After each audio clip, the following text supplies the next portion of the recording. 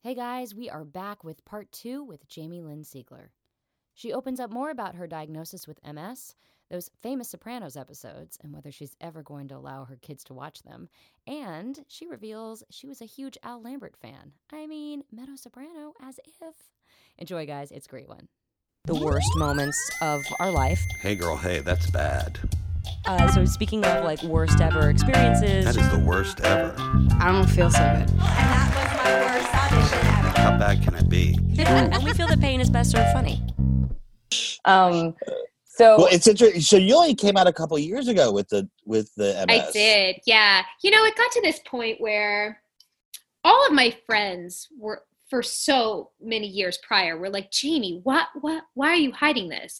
And I had taken baby steps. Like I told my manager and my agent, because it started to get to a point where I would show up on set and they were like, are you limping? Is something wrong? And I was always coming up with these excuses, and work became miserable for me. I couldn't enjoy it ever because it was just you were acting in your life and on set. Correct. So yeah. Correct. I was not putting in my best work, let's just say. And so I was getting married. My oldest brother passed away very suddenly. And during the course of like that year, and then my family kind of recovering, and then my husband and I, we had a 2-year-old at the time, but we wanted to get married. My family was needing some sort of celebratory thing and thinking about like honoring everything my brother ever wanted. He used to always wonder why I didn't tell people either. And so it got to this point where all of those things were playing a factor. And then my son, although he was only 2.5, would ask questions like, Mom, why isn't mommy running? Or why does mommy always have to play goalie when we play? And, explain mommy has something called MS. It's in her legs. And then I would stop myself and be like, but oh my God, am I going to tell him not to tell anybody? Right. What kind of lesson is that? Right.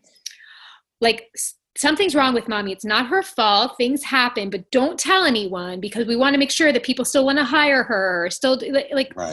You teach your kids what about the world? Like everyone's deserving of opportunity and everyone's different. What's different makes you special and this and that. And like, I was just like, this is fucked up. I can't live this way for myself and then especially for my child.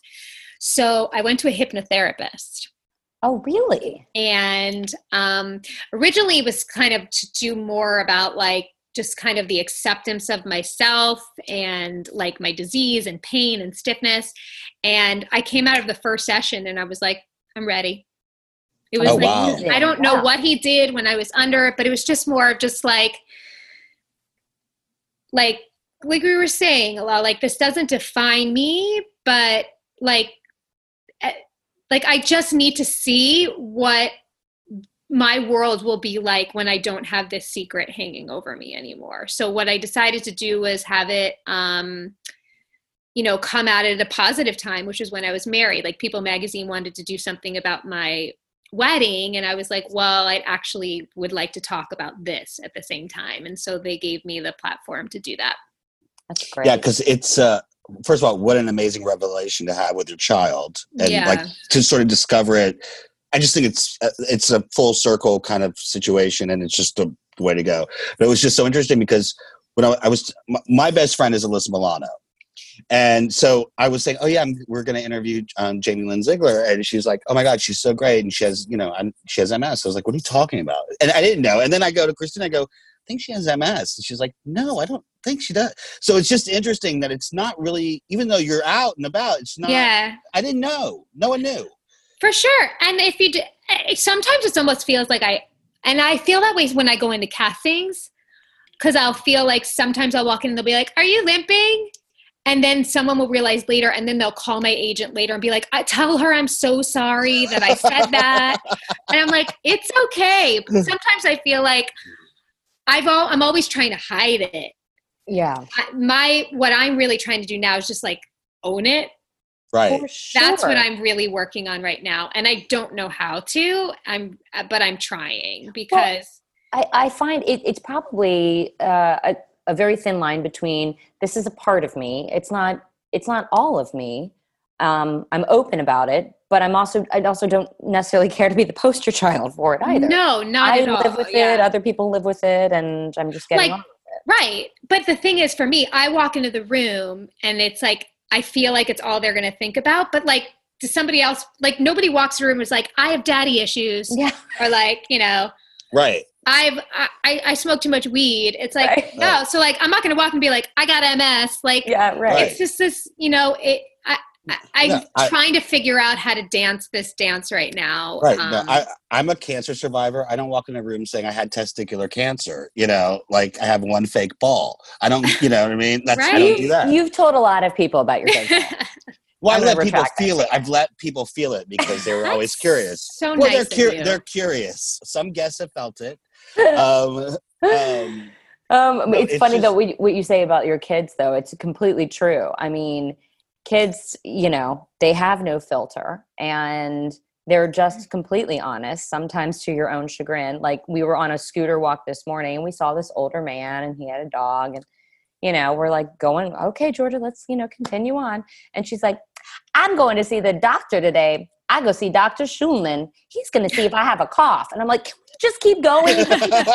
I'm like, we don't need to tell everyone your medical history. And he was like, oh, yeah. He kind of did this like thing. He's like, all right, well, enjoy. And he was like, bring off. I'm like, oh God, he thinks we're trying to kill him. Speaking of Corona, does that affect your high risk or no? No. Okay. I spoke to my doctor. Actually, I called him when it was all going on. I was like, am I high risk? He's like, no. Oh.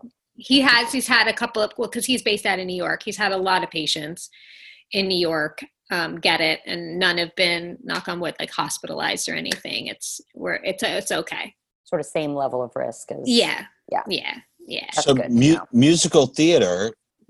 Still, I mean, obviously you still love doing it. Yeah, you know, but I almost like I so hardcore shut it off because it feels like it felt for so long like something I'd never get to do again, almost to the point where like if I do start to sing or like sit down at the piano, sometimes I immediately start crying because it just feels like almost a part of me that I mourn, because during Sopranos, I did get to make my Broadway debut as Belle in Beauty and the Beast. And it's still so amazing. Amazing. Still. And, you know, I was diagnosed right before it.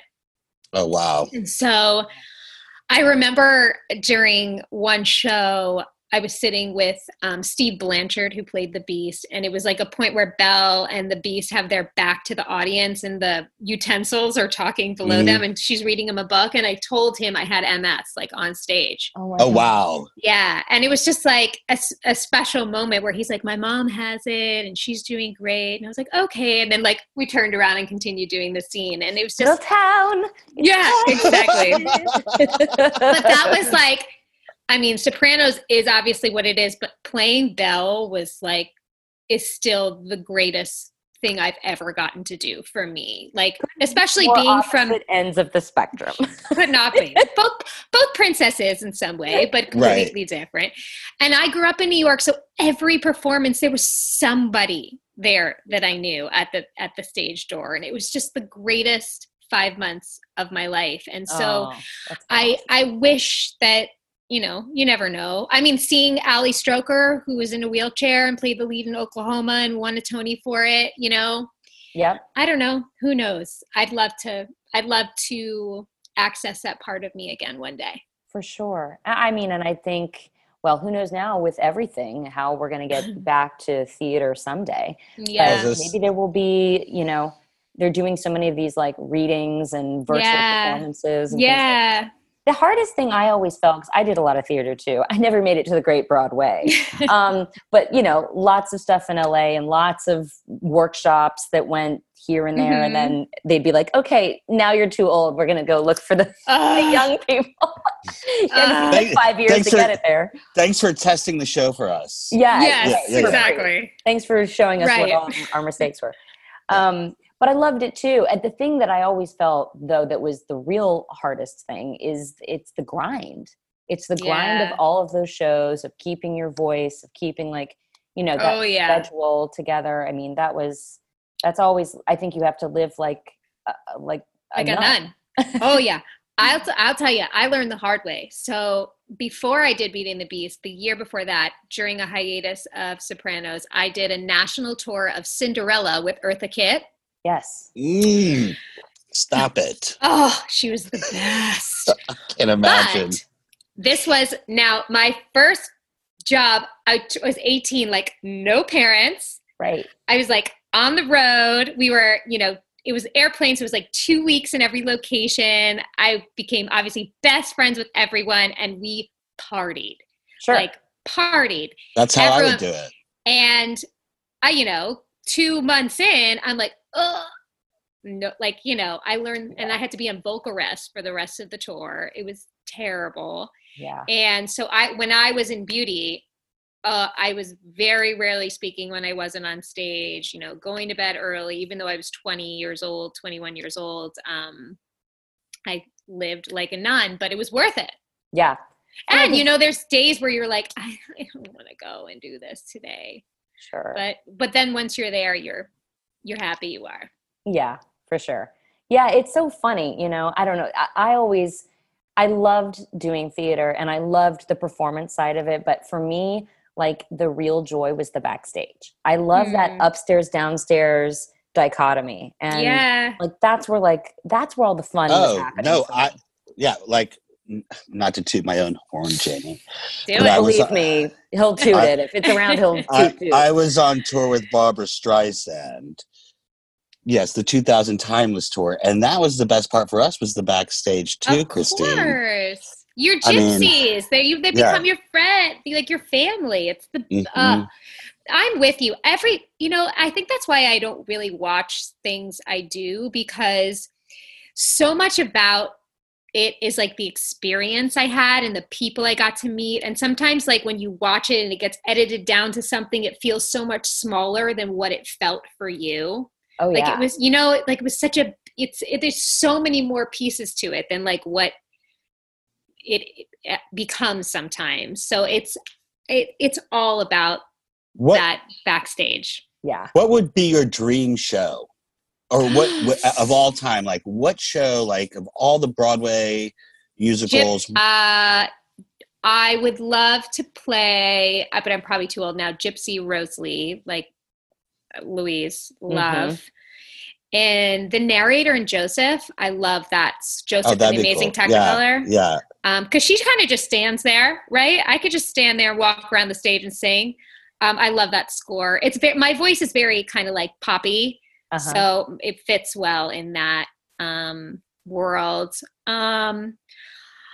Jesus Christ Superstar, Mary Magdalene. Oh, wow. Did you ever do West Side Story? Never did West Side Story. Pippin? I love Never did Pippin. Love Pippin, though. Les Mis. I mean. Yeah. I hate that musical. Why? You're crazy. I can't stand What's wrong with you? You're crazy. Oh, and I had a friend. What's your vibe? Who, mine? Yeah. I love Little Shop of Horrors was my favorite musical. So I got wig in my mouth. And then the Corona. Company is my all-time favorite musical. The story, I loved all Sondheim period. I think genius, Yes. You should do an album. You should do an album. No, you don't want to do one? I did one. Yeah, what was that like? The worst. Really? You did it wrong. You should tell us all the details. I did it so wrong. It was like that thing where like Sopranos is like a hit and somebody's like, want to do an album? And you're like, maybe. And all of a sudden you realize you like signed your life and like have to do these 12 pop songs and like go and do like radio shows. And I'm like, I'm not a pop star. Like I'm not like a girl with backup dancers. It was the worst. Do a Broadway album of songs that inspire you. Oh, that's nice. That's a good idea. That's what I meant. Like do stuff that like means something in that realm, in that world, Yeah. Well, it's like. Do a cabaret. You know what I mean? Totally. Like a Joe's Pub. Type thing. Yeah, for sure. But wait, let me go back to the Horrible Pop album just for a second. Where can we get it? I did a music video that my son loves to watch on YouTube. You're huge in Japan. Is that what it is? No, where I hit it a little bit was apparently in the UK for a minute. Like my song was like a thing for a minute. No, I fucking hated it. It was terrible. Did you were you writing the songs, or they were like, great, no, here's all the songs, you'll sing them? I did write a little bit, but not really. Like, no, it was so bad. It was like in between filming, and I hated it so much. And I just didn't know how to say no. I didn't know I could say no. I was 18 years old and like so confused and not being handled well. What's the album called? I know my single was called Cry Baby. I don't remember the title of the album. I think I've tried to block it out. My husband used to play baseball, and when we met, he always played in the minor leagues, but when we met, he was in like a very low level minor league in Hagerstown, Maryland, and they all have walk-up songs. And I remember one time, to fuck with me, they had my Cry Baby as his walk-up song. No. Oh my and like God. Everyone in the stands was like, what the fuck song is this? And I was like, where did he train? He played for the first the Brewers and then the Nationals. So he worked his way up while we were together, from Hagerstown to the Potomac to Harrisburg, Pennsylvania, and then to Syracuse AAA. How did you guys meet? We met. He grew up in Thousand Oaks, and one of my best friends, Joanna Garcia Swisher, who's an actress, is married to a baseball player, and they would train together in the off season. And Cutter's 8 years younger than me, so I don't think anyone thought like to set us up by any means, but it was kind of a thing where like, he's so cute, he's here, Jamie, you've been single for way too long, why don't you just have sex with this little baseball player, and like, whatever. And I was like, no, what are you, crazy? And then next thing you know, 2 weeks later, we're madly in love, and 9 months later, we got pregnant by accident. Oh wow. So what is your teams? What do you mean? What do you love? I mean, you love baseball, I'm assuming, at this point. Oh, well, he doesn't play anymore, so we needed to take like a step back for a minute. But I'm from New York, so I'm a Yankee fan. Okay. But although my house is divided, so my mother grew up in Cuba, but then lived in Washington Heights, so they're like very Yankee, like all the Latina. My grandmother's like Yankee, Yankee, Yankee. But my dad grew up in Queens, so my dad and my brother are Mets fans. So it's been a bit of a divide. That's so funny. What does your husband do now? He works in the industry, in the sports industry? No, so he works for a company called Theragun. It's like percussive therapy. So it's cool because when he decided to leave baseball, he obviously didn't know what he was going to do with his life. He devoted his whole life to it. And this friend had bought me like a brand new model of his chiropractor friend thing that he invented called a Theragun, and he wanted to come over and experiment how it helped me. And so he started coming over a couple of times a week, and it was really helpful for like releasing muscle tension and everything. And I would move better and walk better after I would use it. And I remember Cutter just kind of saying offhand, like, if you want me to introduce you to some baseball trainers, I know so many of them through the years, I'll put you in touch. And he said, well, why don't I talk? Because they had was like the investor and Dr. Jason, who invented it. And they were like, well, let me talk to my investor guy, because maybe we could pay you like some, freelance to come with us to some spring training places. And now, long story short, he's now like VP of the company and got a crash course in business. And this is what he does now. And that was great. 3 years ago. And they have like over 100 employees. I'm so proud of him. It's really cool. Amazing. It's cool to like see, because baseball's different than acting. Do you know what I mean? Like there's truly a time limit on it, and it's very emotional, and he gave up on a dream. And to see that there's other things that he's really good at. I mean, there's still some pain, I think, around it, of course. I mean, he's just turned 30, he's still so young. Right. But, it's been beautiful to like watch, to see him like grow and be successful in something else, and something that helps people. And he's kind of like, I think people like dealing with him because he's not a salesman by trade. He's like an athlete. Exactly. So he talks the talk. People like to deal with him and work with him and trust him, and it's cool. That's great. That's so cool. I want to go back to like just fire off a couple of worst evers to you. Yeah. Can you remember any worst ever auditions that you've had? I mean, I feel like they've all been the worst ever. You're so down on yourself. It kills me when it comes to... so my first pilot season after Sopranos, I auditioned for this comedy that Jason Bateman was directing for Fox. And it was one of those where like, it was like, I went in and it like went quick, like, yeah, we're into her. We're into her. We're into her. And I'm like, great. And this is really my first screen test, like dealing with like the real testing process, right? Like studio, network. So I get past studio and I get to network and all of a sudden I'm like, I'm fucking nervous. Like, holy shit. Like it was just such a like corporate thing. It didn't feel creative. It was like signing the contract before I walk in the door. Right. It was very strange. Yeah. And I just bombed. Like I was not funny. Like I said all the lines that made everybody laugh all that time. And it was like crickets. It was like all of a sudden you're speaking Japanese. A completely other language. And I might have got a courtesy like chuckle from someone. And I just walked out being like, that was the worst thing I've ever been through in my entire life. That sucked. And you want to spit on everyone in the room too. I hated them. Yeah. Yeah. And it was terrible. And then you just know though. Do you know what I mean? If I think back to the ones that I booked, like before you even open your mouth, there's just like some kind of electricity where you're like, this is it. Like this one's going to go well. Yeah. And you can't control it most of the time. Yeah. You know what I mean? And I think that's what I've learned more than anything. And one thing that James Gandolfini always told me was like, an audition is your time. That's not their time. You got to walk in and own it. That's your 5 minutes that you bought, you own. Like that's, you have to treat it as such. Like this is like, you're not walking into their space. They're there and you're walking into your own space. And I try to remind myself of that. Yeah. You have to let them know that you're doing them a favor by finding someone so they can stop looking. Right. Mm-hmm. That's Diane Harden, who used to teach Christina and I.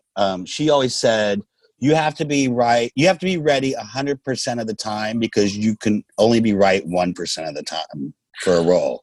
So if you're not ready 100% of the time, that 1%, you can lose that chance. Yeah. Yeah. So true. Because it really is. It's so subjective, Well, and then also like people, especially fans, I'm assuming like your fans or an audience, or whatever, that aren't in the industry, they think because you were on a hit show that you're automatically going to work all the time, and they don't get the struggle, Mm-hmm. And the struggle is real, It's so real. And it's like you said, I think people have an idea of me. Sometimes they can't get past it. It's almost like, sometimes I want to walk in and be like, I'm not a kid. I'm like almost 40. I have 2 children. Like I can play the mom. Right. Right. Yeah. And I think that's, when you start so young, it always is that it's hard to make that leap over into another space because people always associate you and remember you from being a child. Yeah. But I've almost started to come to this place where like sometimes I'll watch things and be like, why do I know that person? They're so good. And I'll realize they were in something when they were younger. And it's almost like I had like this thing where I was like, I feel like that's going to be my story. Cause I struggle really badly with being away from my kids. Yeah. But because I tried to be a stay-at-home mom and I was like sitting on the floor with them and it was a nice moment like a year or two ago. And I was like, I can't do this. I need something else. And so like I had to honor that like I still love acting and want to do it. But it's almost like I had this epiphany when I was watching this woman where I was like, I feel like that's going to be my story where like right now I'm happy to work when I can. Because the truth is I really struggle with being away from my kids and missing them when they're little. I wish I had more confidence in my relationship with them that I could leave and come back. It's just my personality that I think that timing is just, it always serves you right. It's hard to see it when you're in it, but it's always happening at the right time, right? Yeah, for sure. I mean, it's weird. Because for me, I I love to work. I've always loved to work, but then I had kids, and it's like, I got this call to, go start directing. And it was like the thing I'd worked so hard for, and it's all I wanted to go do. And it was like, yes, absolutely, I'm there. And the morning where I went to leave, I mean, just tears on the 405. I was like, I am a terrible mom. Like, you can't explain it. It's like, you want to get away, but then all you want to do is come home. It's of course. So bizarre. But I'll look at you and I'm like, I think you're such a badass. I think it's so awesome that you do all the things that you do and can command a set. Like, that's so cool. And you can go home and be this incredible mom. Like, I'm looking forward to like having that balance. For sure. And I think it's a good balance to have. I definitely feel like when I have more of my own thing going, I have more left to give on the times that I'm home. But that being said, this has been really good for me because I've had to slow down, and I'm not good at that generally. Yeah. So I've had to learn more patience, and I've had to slow down, and I've had to learn to just go with the flow, and that I can't control it. That's the key. Go with the flow. I can't control it. Jamie, she's just not good at I'm going a control with the flow. freak. She's a control freak. So am I. Yeah, I'm with you. Well, I'm a control freak too, but like I've been going with this pandemic is making me go with the flow. You're just making pot pies and putting on wigs, okay? And showing up at aisle 24 for everybody. Right. And 25. And 25. But I read something that you were on some new show where you play a policewoman, a wife. Beef House. So do you know the comedians Tim and Eric? No. Tim Heidecker and Eric Wareheim. They have this cult following. They're amazing comedians, funny guys, writers. And it's this Adult Swim show where it's like a 90s sitcom, but it's like so fucking out there. Crazy. Oh, great. And I play like the straight woman wife of Eric. So we shot it in August and September at this soundstage in the Valley. And so it's ridiculous. It's so funny and silly. And I think they like casting people in their things that are like, that don't fit in their world. You know what I mean? I was kind of one of those. So it was, and I play his wife who's a detective. Yeah. Oh my God, that's great. Yeah, I was and like, it's out now on, you can find it on Adult Swim? Yeah, Adult Swim, yeah. Oh, that's awesome. Yeah, it was so fun. And you have a podcast. Yes, I have two actually. So Mama Said, I started a year and a half ago with my friend Jenna, and it was when we were both pregnant with our second babies, where I think, when I was pregnant with Bo and after I had him, that's my older one, I was I felt like I was a bad mom because I wasn't enjoying every moment of it, because nobody was talking really. The culture is different now. Nobody was really talking and being honest, like, this shit's hard and sometimes I don't love it. And like, you always want to do the disclaimer. I love my kid, but like, no, that goes without saying. We know you love your kid, but like, this shit is hard. And Jen and I just felt like she became that person for me where I could have these really open, honest conversations. And we know we weren't reinventing the wheel with like a mom podcast, but we felt like we had our own voices and we're very different moms with zero judgment towards each other.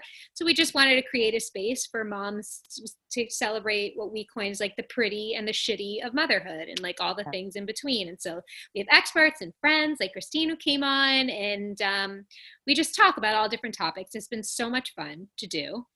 Awesome. And then Pajama Pants. So Robert Eiler, who played my brother on Sopranos, is one of my best friends. And we've had a very close and intimate relationship for 20 plus years. And he is sober and has an incredible story and journey. And then his friend Katzum, who's an actor, who's also dealt with those types of issues. We're three very different people, like living lives, but we're super close. And we talk about everything and nothing and have fun guests. And it's just like, it's a great way for us to connect every week and just talk. And so that's like a fairly new one and a baby, and we're kind of doing it on our own and having fun with it. So those things have kept me busy, especially during quarantine. Like, to have something, even though I do them at night when I'm tired, like it's my only time usually to be able to do it. It's given me something like some type of work. Yeah, which has been nice. Yeah, no, it's definitely just to have adult conversation for an hour with someone not nudging your pant leg, being like, snack. That's like my kids are just literally beating the shit out of each other all day. I feel like I'm a referee, short order cook, just trying to keep everyone alive. Where my me time includes like, let me just go scrub this bathroom and this toilet without anybody walking in. I really have to say, I mean, this is going to sound. Hey, where'd you get that? There he is. That's the Walmart 5 a.m. Add me to your list of people to get to, please. I have an extra one for you. I'll give it to Christine to send it. You have the children. Thank you.